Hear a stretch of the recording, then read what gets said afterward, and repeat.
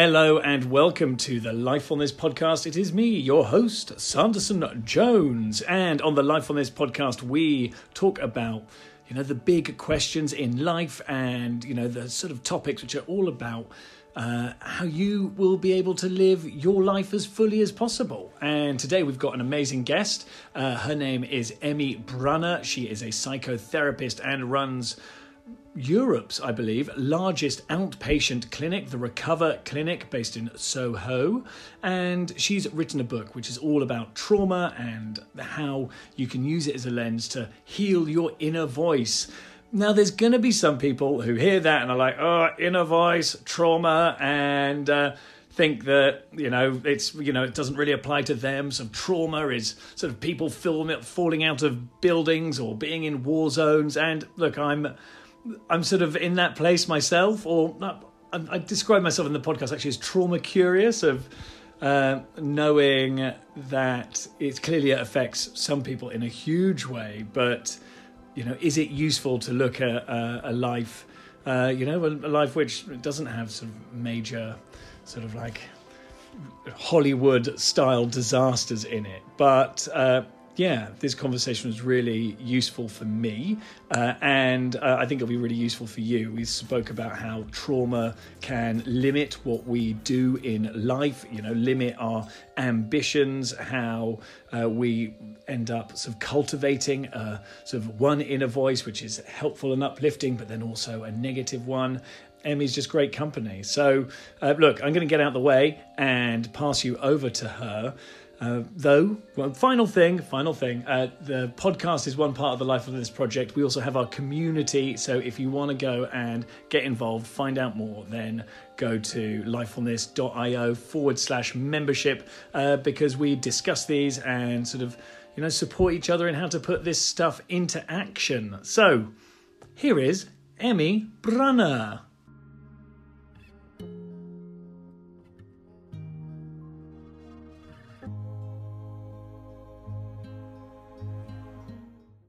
And so welcome, Emmy. Hi, thanks for having me.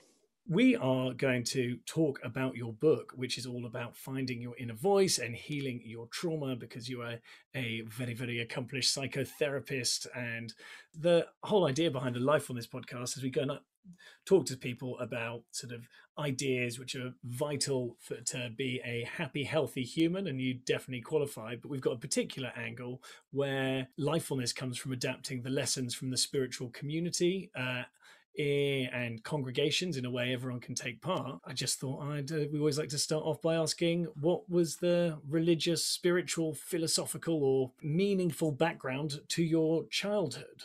So I wasn't raised with any kind of religion, but when I was probably about 12, I started to have a real leaning towards a Catholic faith, which was mainly grounded in the fact that I saw the kind of media representation of Catholics as being really close families and big families, and often hosting kind of very intimate get-togethers and very loyal kind of folk. And so my dad got a shock one day when we only had landlines back then. A nun called the house to speak to me.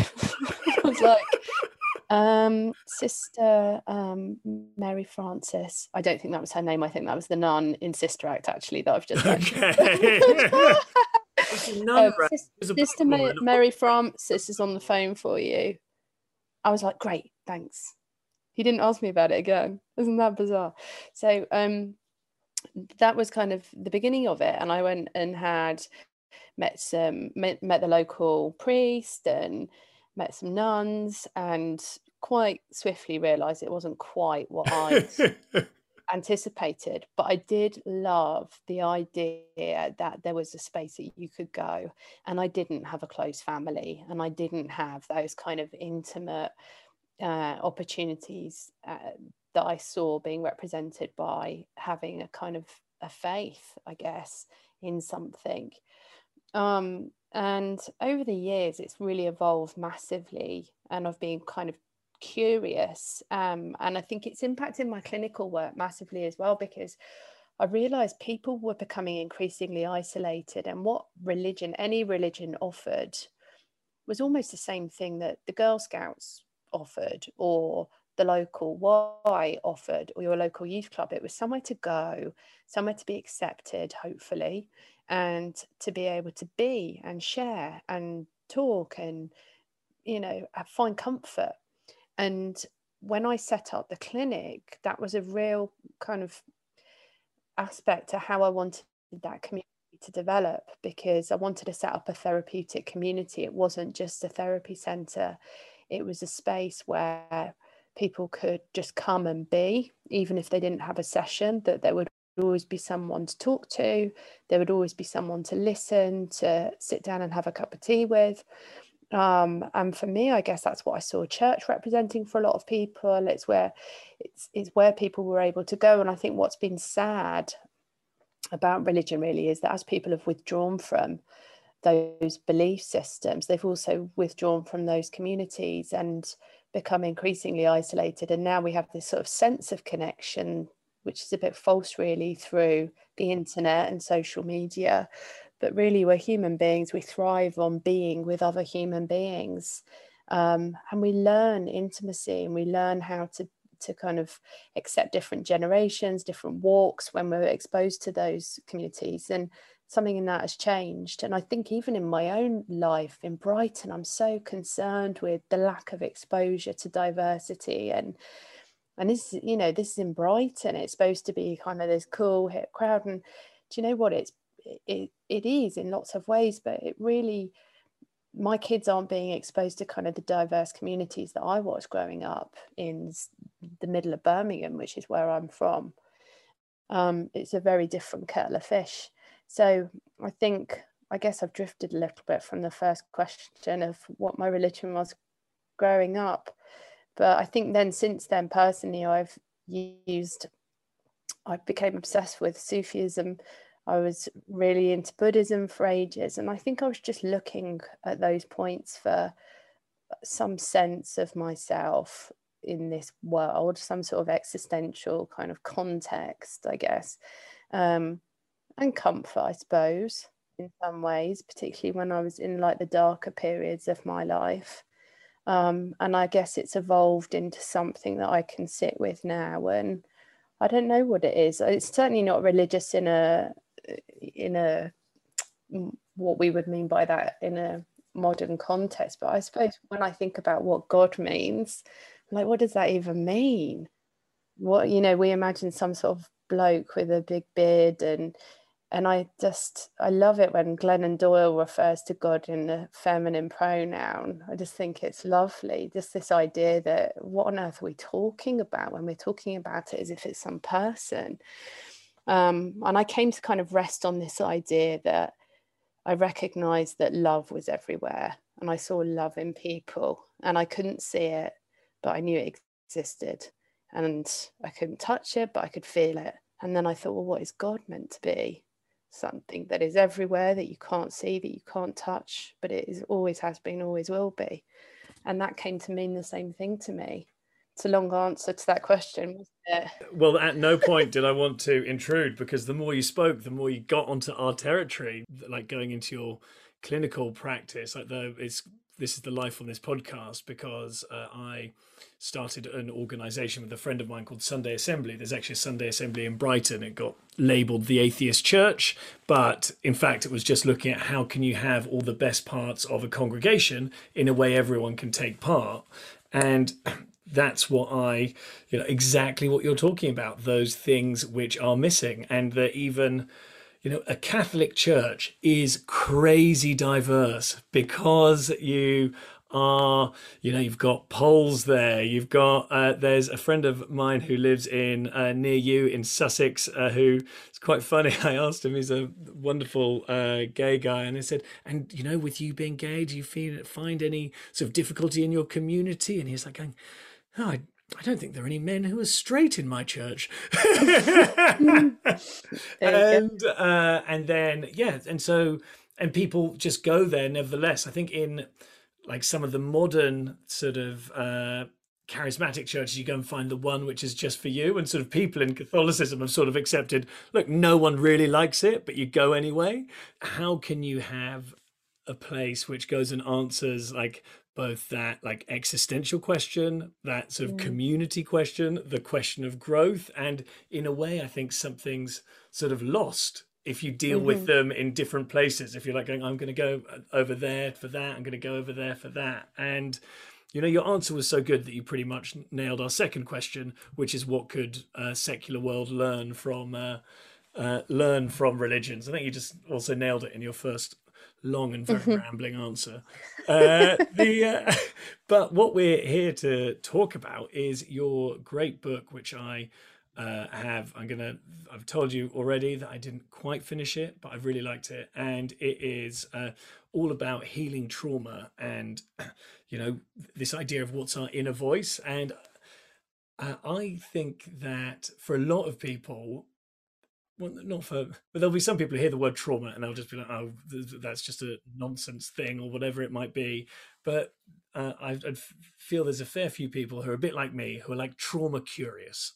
Of like, you sort of like go and you think, oh yeah, okay, there's probably some things in my life which I could have sort of see connected to trauma, but could be, but at the same time, I didn't sort of go into a burning building. I didn't sort of witness a village being murdered. So it'd be great to start off just with like, for instance, what's the difference between trauma and PTSD, just to give people a sense of the playing field? So I think post-traumatic stress disorder, we would normally associate with people who, as you say, have witnessed kind of catastrophic events, super traumatic and terrifying experiences where they've felt that their life or somebody else's life is in jeopardy. And how the body then responds to that is almost on like a high alert, like a sense of being in a hypervigilant state where they're constantly reacting still to that trauma, even though they're maybe not still in the scenario where their life or somebody else's life is threatened. And trauma, as I would describe it, is more when you've had a challenging or traumatic experience that has wounded you emotionally somehow, and that you've struggled perhaps to process that event. So we all experience trauma. That's the nature of being a human being. We all experience difficult things. We experience death. We experience loss and other really difficult things. And what it really comes down to is what are the tools that we have to be able to process and deal with these things? Because as human beings, we're programmed to deal with challenges really effectively through a grieving process. We have periods of being shocked, we have anger, we have distress, and actually it's a very organic process to being able to process trauma. And what happens is when we are resistant to that process or unable to tolerate the process, we become a bit stuck. And when we become a bit stuck, then we're unable to kind of move forward with life. And that's when things get a bit sticky and a bit difficult for us. And the extent of that completely depends on person to person, because what we do is develop other ways of trying to cope and manage that trauma. And that could be, for some people, abusing drugs or alcohol. It could be avoiding relationships.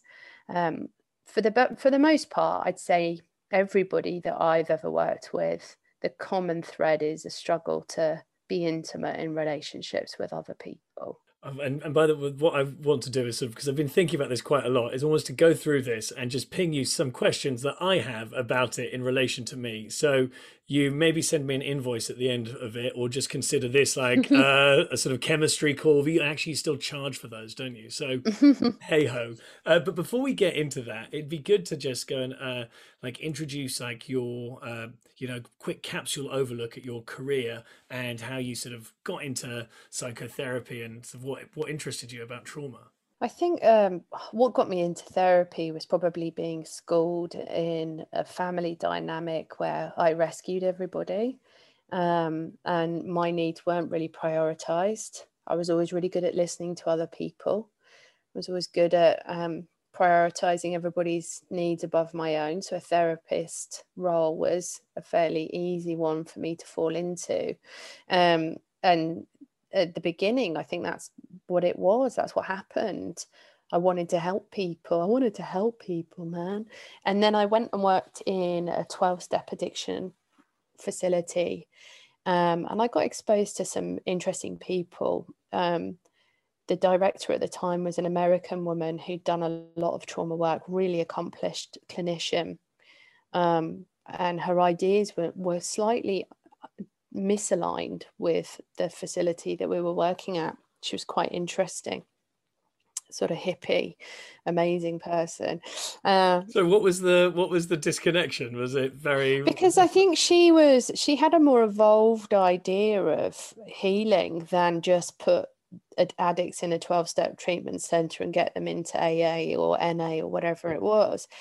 There was a narrative there about that these people have stories, and these stories we need to think about somehow. And I think when I started working there, what I saw was everybody being kind of funneled into the same rooms, men, women from 18 years old sat in rooms with 60-year-old blokes, and something just didn't seem to feel quite right. And then forcing these people into real intimate situations where they were telling their life stories, they were talking about all the things that they'd done, the consequences of their illnesses and addictions. When it felt quite traumatizing. It felt really exposing and uncomfortable. And the other thing that struck me, and I was such a rookie then, I was only young, I thought, how are these people going to cope with this shaming experience, because they were so ashamed of who they were, being forced to talk about it and then being sent back out into the world. We already know what their coping strategies are. They like to get on it and get on the gear or get pissed or whatever it was. How are they going to cope? You're not giving them tools to cope. And so it seemed to me the logic sat in giving people strategies rather than insisting on taking away their tools for coping, which were serving a purpose, albeit destructive. It was serving a purpose, that you really focused on what you wanted them to do more of, rather than making all the focus on what you didn't want them to do. And also that identity as well, that yeah, you are an addict. You are an addict, and that is it for the rest of your life. And I don't care that, and I don't care you're 18. I'm telling you now, you will never be able to go out and drink normally. Have you met the people from Club Soda? No. Yeah, really interesting. We had her on the podcast, and that was for her. She was like, I want to drink less. Yeah.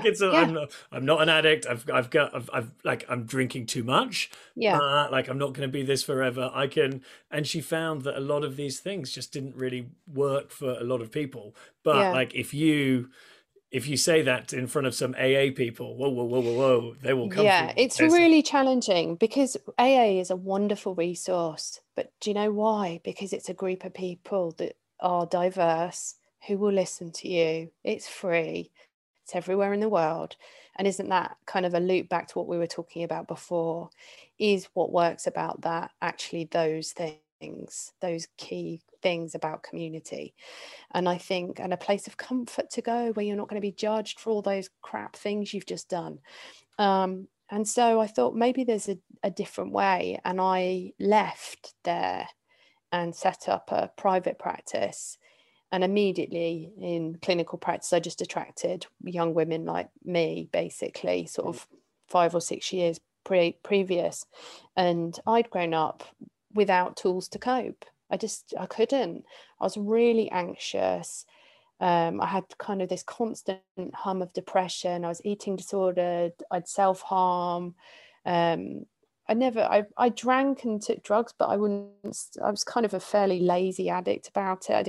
I was never really committed to the cause. I just was in a kind of destructive way of being without any one of these things ever fully kind of pushing me off a cliff. Relationships were horrendous. I just went from one abusive relationship to another. Did you ever get that feeling of just being a bit like, I wish either like the drink or the drugs or one of these would go a bit further in one like recognizable direction, where it's then like, that's the thing? I grew up in a really boozy household, so I think I probably fantasized that that was a bit worse than it was. I think I was like, right, that's it, I'm going to be an alcoholic. And I remember a girlfriend of mine at the time being like, I'm not sure that you're going to be. I think, You're not trying sorry, hard enough. you're not. Yeah. Yeah. And I went to some AA meetings with a friend of mine, and it didn't resonate, just didn't connect for me. Um, and I think what I started to see in some of the people that I treated was what I saw in myself, just a struggle to cope.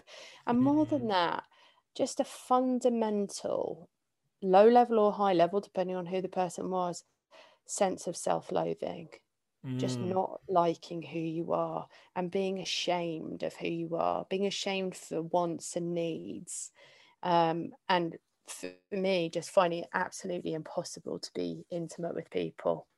And so I sought out people that weren't available for intimacy because that was easier for me, I think, even though it was painful and horrendous in some ways, it was familiar.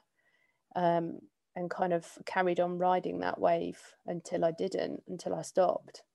So that's how you got to into this work, and I'll show you what I'm going to bring you my question here, because I've been sort of really thinking about this. I was diagnosed with ADHD late in life, and so have got all manner of sort of things with like going, why on earth doesn't this work? You can't work, other people can work, you can't do these things which other people can do. But then trying to figure out how, doing that impossible thing where you're trying to figure out the ADHD, from the fact that after a long time of having these really unhelpful behaviors which you hate, like how does, the thoughts around it start to interact with the actual what's going on. And so then as I was contemplating this, because sometimes I get into these, it's actually sort of last week after I moved house, like these, like almost, it feels like sort of slow moving panic attacks of inaction, not harmful action. And when I was reading your book, I was like, that really, resonates, of like doing something which is not helpful to where you're going. So I've sort of asked you for the general question, but also like from this specific thing of like, that's something which I'm trying to figure out. So answer whichever might be in whichever order you like. And I'm also not asking you to diagnose me. No, I guess what it sounds like is it's a bit of a jumble. I think it sounds like there's a couple of things there, which is one is this kind of hypervigilance of your own state and witnessing that and trying to control that somehow, and being resentful of of how you are rather than accepting of how you are. And the other point, I'll come back to that in a minute, but this resentment of how you are and trying to control that rather than embracing that. And I find this is so true for myself, because I think fundamentally, I think everybody is creative, but I think creatively. I don't think very linear ways, and I'll often go sort of fairly complicated ways of solving problems and things.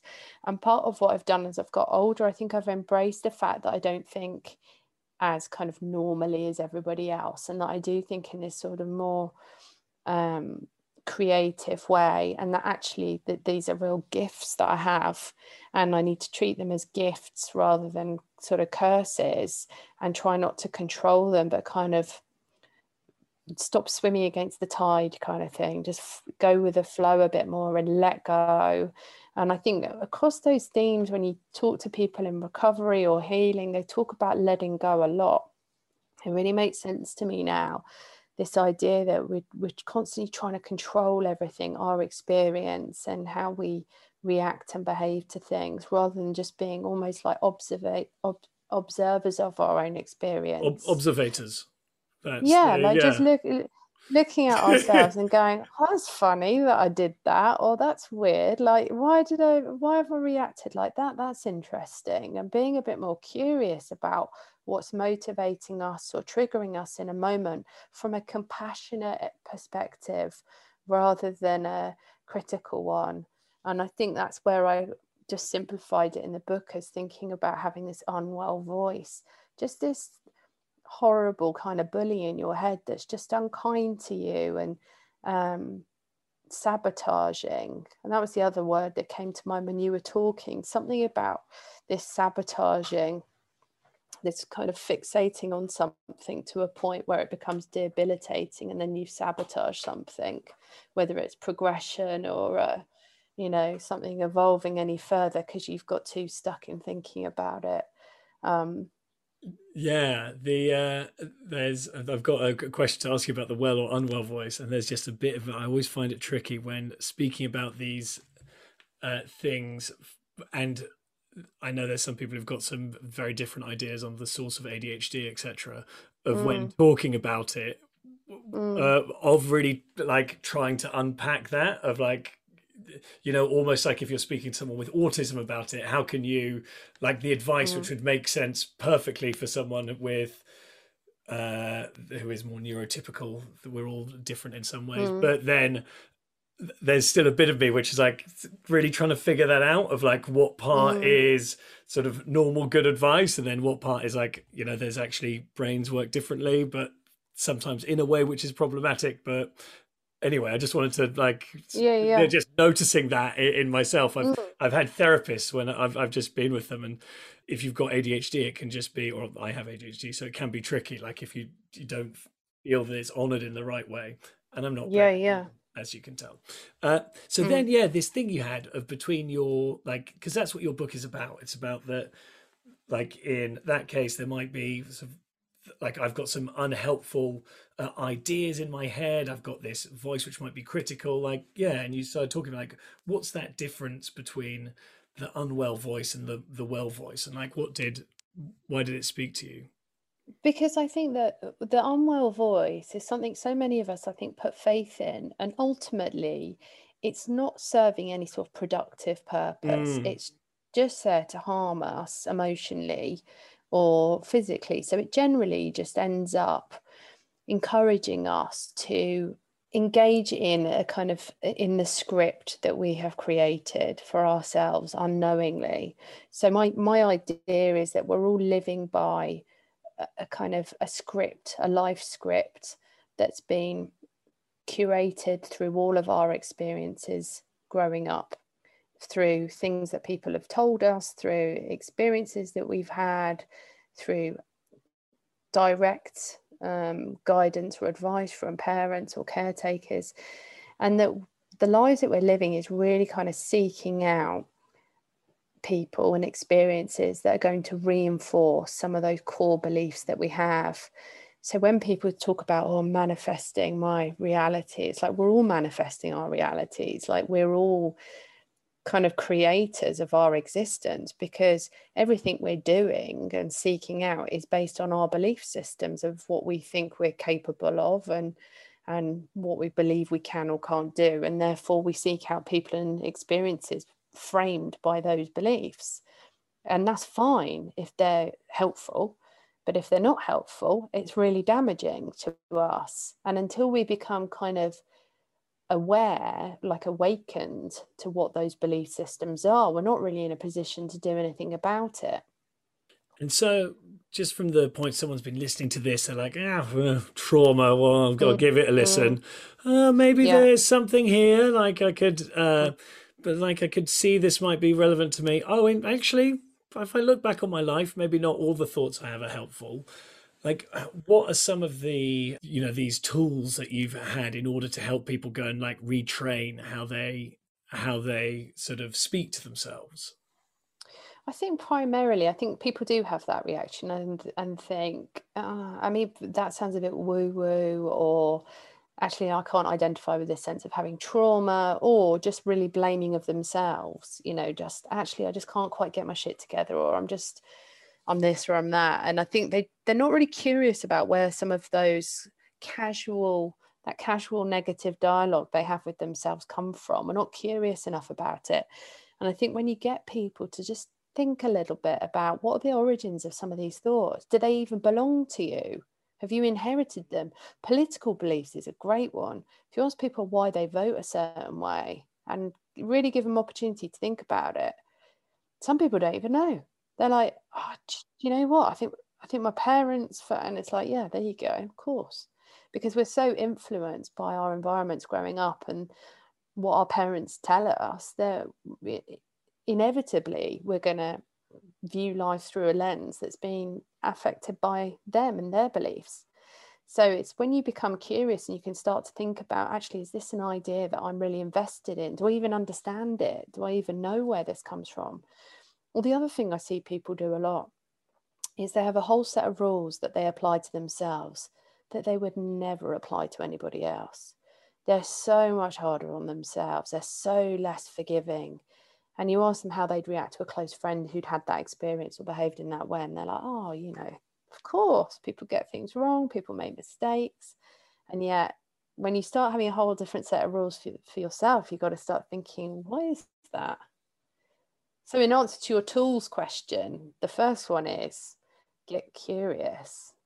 Start to kind of consider having higher expectations for yourself. What you were saying there about having those, sorry, I was just going back to that well and unwell voice. I think one of the things which really resonated with me is that when I went to this the therapist, I think it was, you had to go and write, it was some sort of exercise where you have to go and look back on your life and go and say what various foundational things. And I found that I like two stories.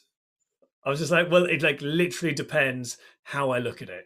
Either I'm a or else like actually the stuff that I've done is really worthwhile, and it's that feeling of like it depends like which voice is winning at any given time, and the sort of the strangeness which for me is, and I think this is why this analogy works quite well, is because otherwise you can feel a bit like disconnected when you're like, well, a lot of the times I go and play out with this rule and I go and have this idea of myself, and I know I'm blessed, I'm hashtag grateful, and what have you, but then something will kick in and that's when the other rules come in.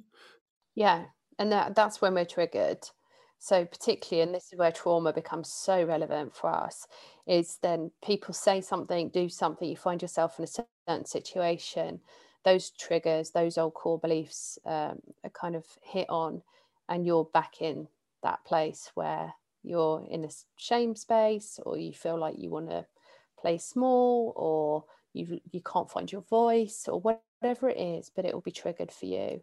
And the more you become aware, so if I get triggered now, I'll know in the moment I'm being triggered. I'll know going into a certain situation that I might be triggered in certain scenarios, but just because I've got to know myself pretty well.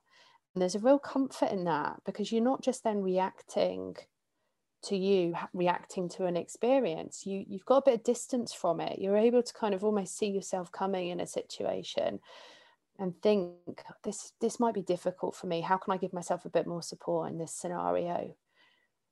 Or I might get a bit defensive here because I'm going to find this a bit triggering. And you get to know yourself a bit more, and you're able to respond a bit more compassionately to yourself. That's obviously where the insight part comes of it. And I'm sure I do this because I want to make sure that I don't get caught in the talking about things which, I'll know about and you will know about, and then there will be, I'm sure there's many of our listeners who are far smarter, but I always like to imagine that there's someone who's just coming to just sort of like getting their head around this. So like, then if you're like, okay, well, maybe I can think of myself being like triggered, I can think of actually these times I regress, like, and you said something about playing small. That was something which like it reduces your like your ideas about yourself, and like I'd love to just explore that, like, because on the other side of that it shows what you can gain if you're able to deal with it. Yeah, there's massive potential. We've all got massive potential when we're able to recognize the limitations that have been kind of put upon us, either with this belief system or obstacles that we've found in our way. I think simple things like if we grow up in an environment where we're told we're not very smart, we don't go for jobs that we think are too, I guess, smart for us, that we won't be able to do it, that we're not accomplished enough. We then end up working in more menial roles. It then reinforces the belief that we're not smart, and it becomes a bit of a self-fulfilling prophecy, because we have unconsciously sought out scenarios that are going to reinforce those core beliefs. Same in relationships. I'm not lovable, so I'm going to seek out people that treat me like crap, and they're going to treat me like crap, and then I'm going to feel unlovable, and the whole thing continues. So we're really very powerful in the world that we're creating. And I think when I first kind of came to terms with this, I found it quite scary, because I realized actually I was going to be quite powerful in totally changing things if I wanted to, but that it was going to be up to me, that if I wanted to change my entire life, I could. And that scared me massively as well, because I was like, oh crap, what am I going to do then? Because I'm going to have to do something quite different if I want things to change. I can't carry on doing what I've always done. Yeah, that thing is something which I really resonate with, because there's so having started Sunday Assembly, and I've had a few things like this where I'll be, particularly with ADHD, where there'll be some things where I find it harder to get certain stuff aligned, and in a creative career there's a lot of admin I don't fucking tell you about, and then starting Sunday Assembly, and suddenly this charity, it like went viral, and viral is great, but there's an awful lot of emails involved in viral, and then it's just basic, and there wasn't much money, so it's like, oh, well done, here is your one-way ticket to being hugely overwhelmed by administrative tasks, and now in constant communications with thousands of people who really want to hear from you. I was like, oh great, I've actually created an anxiety dream, and yeah, accidentally signing up for the job that I would never apply for. And but there is, I think, something where there's something of like recovery from those sorts of situations, a bit like relationships as well, where before you try again, if you've tried and then something hasn't worked, that you sort of almost have to psych yourself up. And I find that it gets a bit harder as I get older. Those things sort of maybe, they calcify a bit. But yeah, you had that thing of like really thinking about where that voice might be holding you back, which I think that's where I started this sort of rambling monologue. Absolutely. And I totally and I recognize that as well, like in business, because I'm a therapist, but I also own two companies. I now run the biggest outpatient clinic in Europe. I didn't mean to do that. And at each step that growth happened and things evolved, it was really overwhelming, because it wasn't really my plan. And I think partly what I learned to do from a creative perspective and learning how to manage a business was to recognize that I was going to make loads of mistakes. And I read loads of stuff about business, but from kind of creative entrepreneurs. And there were so many common threads when I read those things around overwhelm, around not being prepared for those kind of levels of growth, how you respond to it, how you learn from it.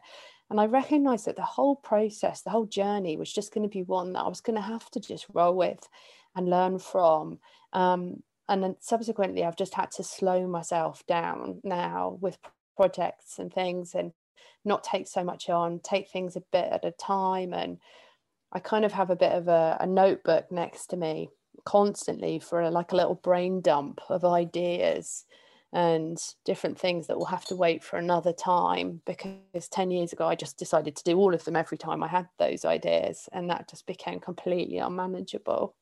Yeah, I've now realized that I need to have a bit of a break between ideas, of just like going, you know what, actually, stop that one right there. It is not time, particularly because like you go and start doing one thing, and by the time it starts to get up and running, you're like, it just starts to get up and running. It's a bit bored of it. And then you're like, oh, this thing could totally exist. This should exist. Why doesn't it exist? Well, that's exactly it.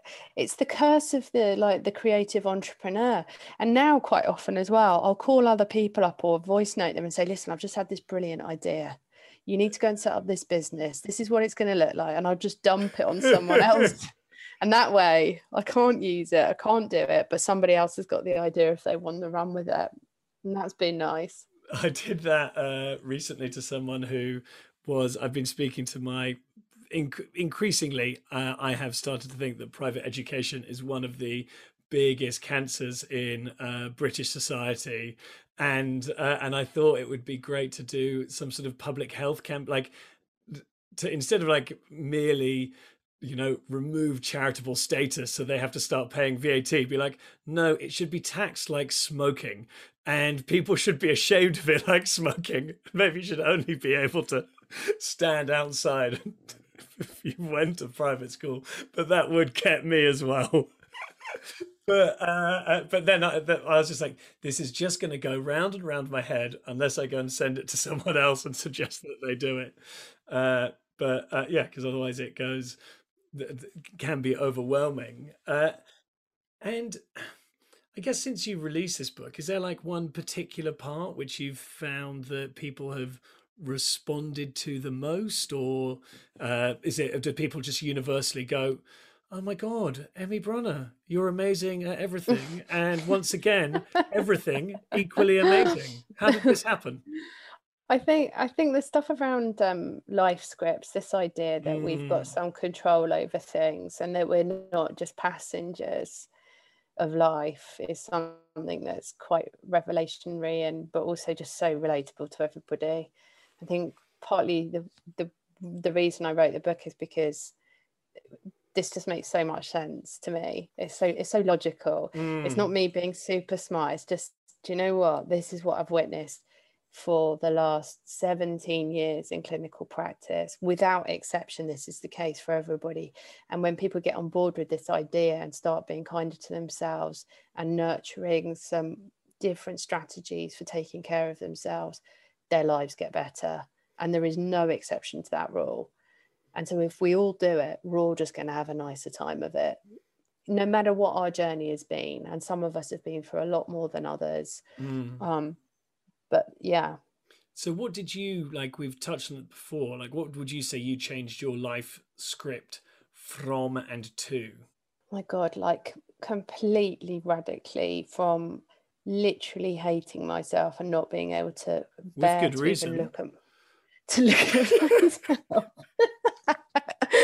To be able to look at myself too. I never thought I'd be able to get married and have a nice relationship with somebody, and my marriage is like an epic love story. It's unbelievable to me. And being a parent and having a really lovely life, I feel really grateful all the time, and I didn't think that that would be possible for me. And just basically day to day not being shit to myself, not hurting myself in some way. I can still find things very difficult. And by learning to love myself, I had to let go of a lot of other people, and there's a lot of loss associated with that. And can you talk through that a bit? Because I think that's going to be something that people find quite, and it might be difficult because you don't want to upset them or what have you. But yeah, what happened there? I think it was a me or them scenario, and I think that's not the case for a lot of people. I think for particularly with family, I think you can learn to put in boundaries in relationships where you can maintain them and they can no longer be so harmful to you. And for me, in some cases, that just wasn't the case. It was just devastatingly awful, and I couldn't like take care of myself if I was going to be in those relationships, so I had to just end them. And I think there's something just with family, it just stays with you. It's not like a friend that you once had that you let go of. They are literally part of you, and it's sad, and it'll be sad for me forever. Do you mind me asking who it was? I have two brothers, and one of them I haven't seen or spoken to for many years at all. And I have quite a limited contact with my own like immediate family members. But I think as my own family grew with my husband and everything, that changed things. That intimacy of what we had. I stopped thinking about my family as my extended family and started thinking about my family. It just changed in my head.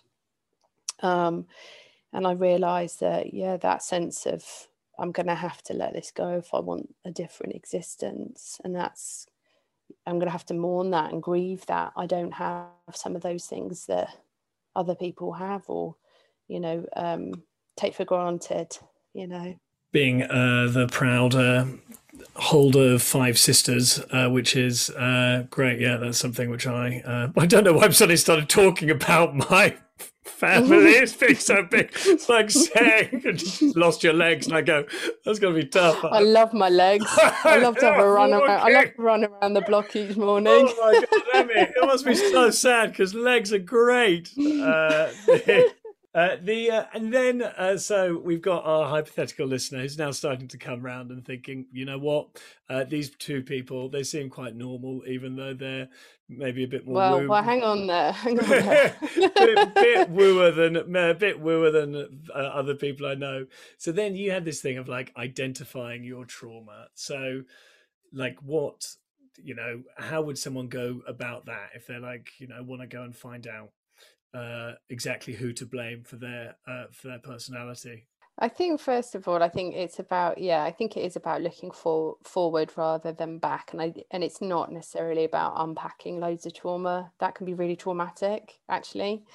You need to validate it. You need to have your experiences validating, and if you can't do that yourself, you need to share them with somebody who you trust to do that for you, because what we do with difficult things is we minimize them and say, oh, it wasn't such a big deal, or actually there are people far worse out there. And as soon as we do that, we really minimize our experience rather than going, do you know what, that was a bit shit, actually. That made me feel kind of crappy.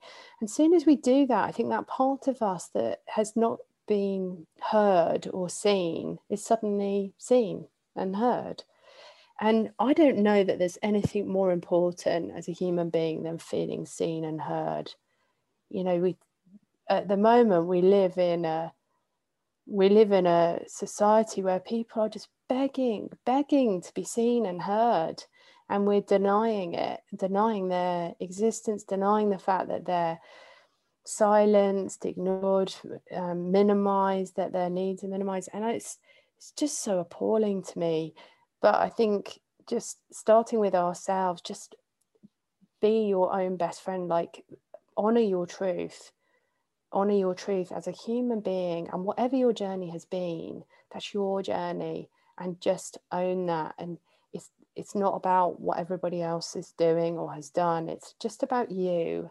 And this is where I think there is something kind of divine about what it is to be human, that you are a joyful being because you're a human being, and you are worthy of love and respect because you're a human being. And that's what unites every single one of us. And we're encouraged to see ourselves as so separate and fractured, and we're not. We all want the same things. And as soon as we kind of unite under those things, I think we're able to come together rather than being pulled apart. Yeah, I find I might do a quick divine translation for people who. So I'm a total athey bum, down to my believe in nothing bones. But you will say I go to sort of charismatic churches, and I'll sing this because I love to get ideas and get really jealous of how good they are at it. And I'll swap the word Lord with life. And I'll be like, oh, life is outrageous. I'll just be, you can't translate the songs about the crucifixion easily. But I think that idea of being divine, I think that language can be really helpful, because when we go and connect to that's what it feels like. It's that same, if you are from a total secular viewpoint, like people would go on top of mountains, and if you don't eat and you just sit still and you just listen, you get something switches on, which feels as though it comes from another place. It's truer than anything you've ever heard. It doesn't have a single word or fact attached to it. And as you said, if you go and if a lot of people feel that, together, then that is a togetherness unlike anything else. But I also think that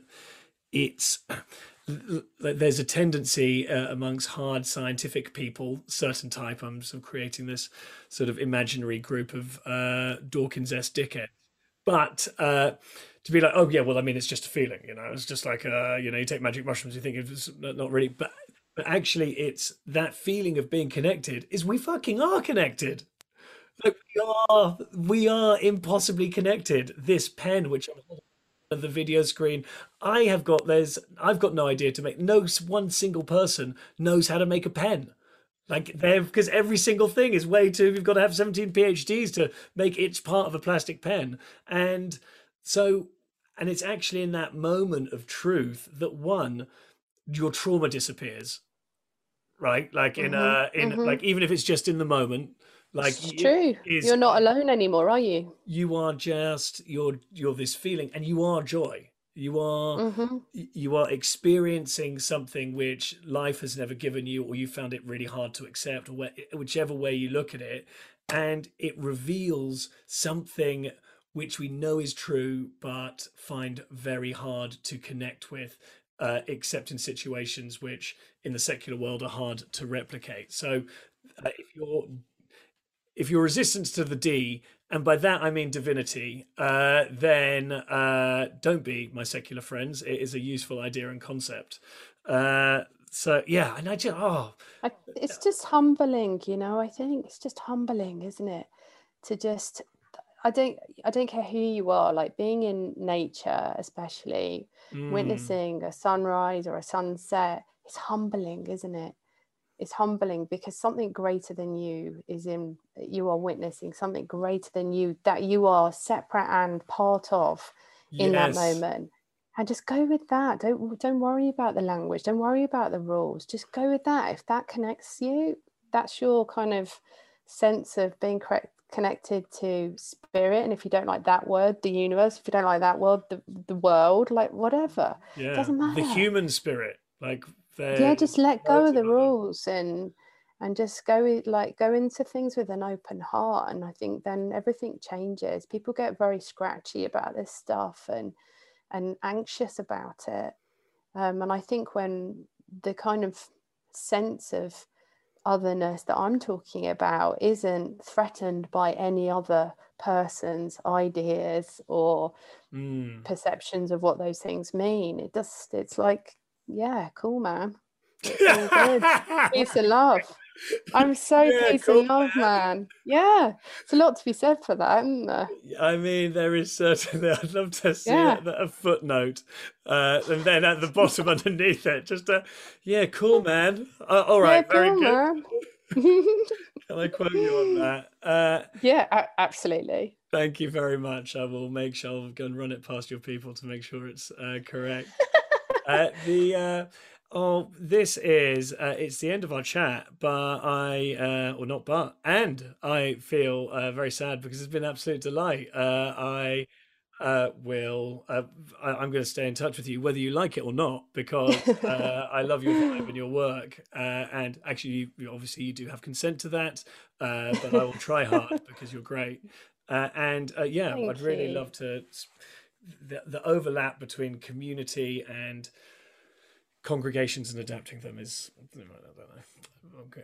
I will, like I said, talk to you about it again, but other people would like to hear from you in a book form, and where can they go and get your latest book? They can go to all of those fine quality online establishments, or they can even go into a bookstore. You can now, can't you? Bookstore, and get the book. And it's called Find Your True Voice. And it's written for people like me 20 years ago who would have fallen off their chair if they'd heard me having this conversation with you then. It would have felt a million miles from where I was then. And not in terms of my own personal development, just the concepts of it. I would have been like, what? It's definitely for anyone who is a skeptic, because that was me. 100%. Well, look, thanks very much for this podcast, but then also some little personal reflection time as well, which I will please invoice me for. Thanks so much, Emmy. I'll be in touch. No probs. All the bestest. Take care. Thank you so much. So that was the chat with Emmy. She is a very cool woman who is also like hyper accomplished. Not that those things should be separate, but wowzers, she has got stuff done, and just seems really chill. I mean, I totally did not expect her to go into all of, to have thought about sort of church in quite that way. And like the Life on This project, there's, you know, lots of different parts to it. There's this podcast, which is about sort of trying to, you know, spread these ideas, but there's, you know, we're also looking at how to actually build a field of practice. Oh, look, and what on earth is that? But that is, what that means is like to go and find people who could go and take the ideas of Lifefulness and put them into practice in other areas. And so whenever I meet someone like Emmy, then I, you know, think, oh, that's a great ally to have. And so that was wonderful.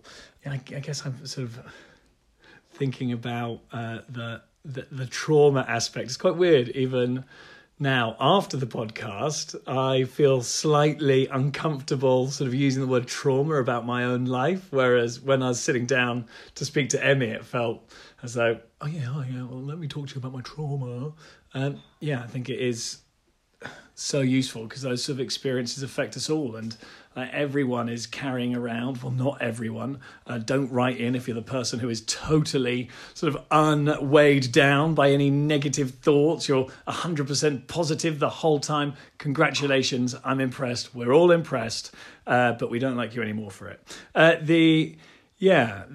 you know, we've got those voices, and, you know, looking at the roots of it, and, you know, trying to understand like what caused it, not to, you know, merely sort of dwell in it and ruminate even more, but to actually think, like, to have strategies to get out with it is obviously super important. So that's about it for today. Like I said at the start, if you want to go and get involved in the Life on This community, then you can go and find the link below. Yeah, the small groups are just going really well, and it would be great to have you involved.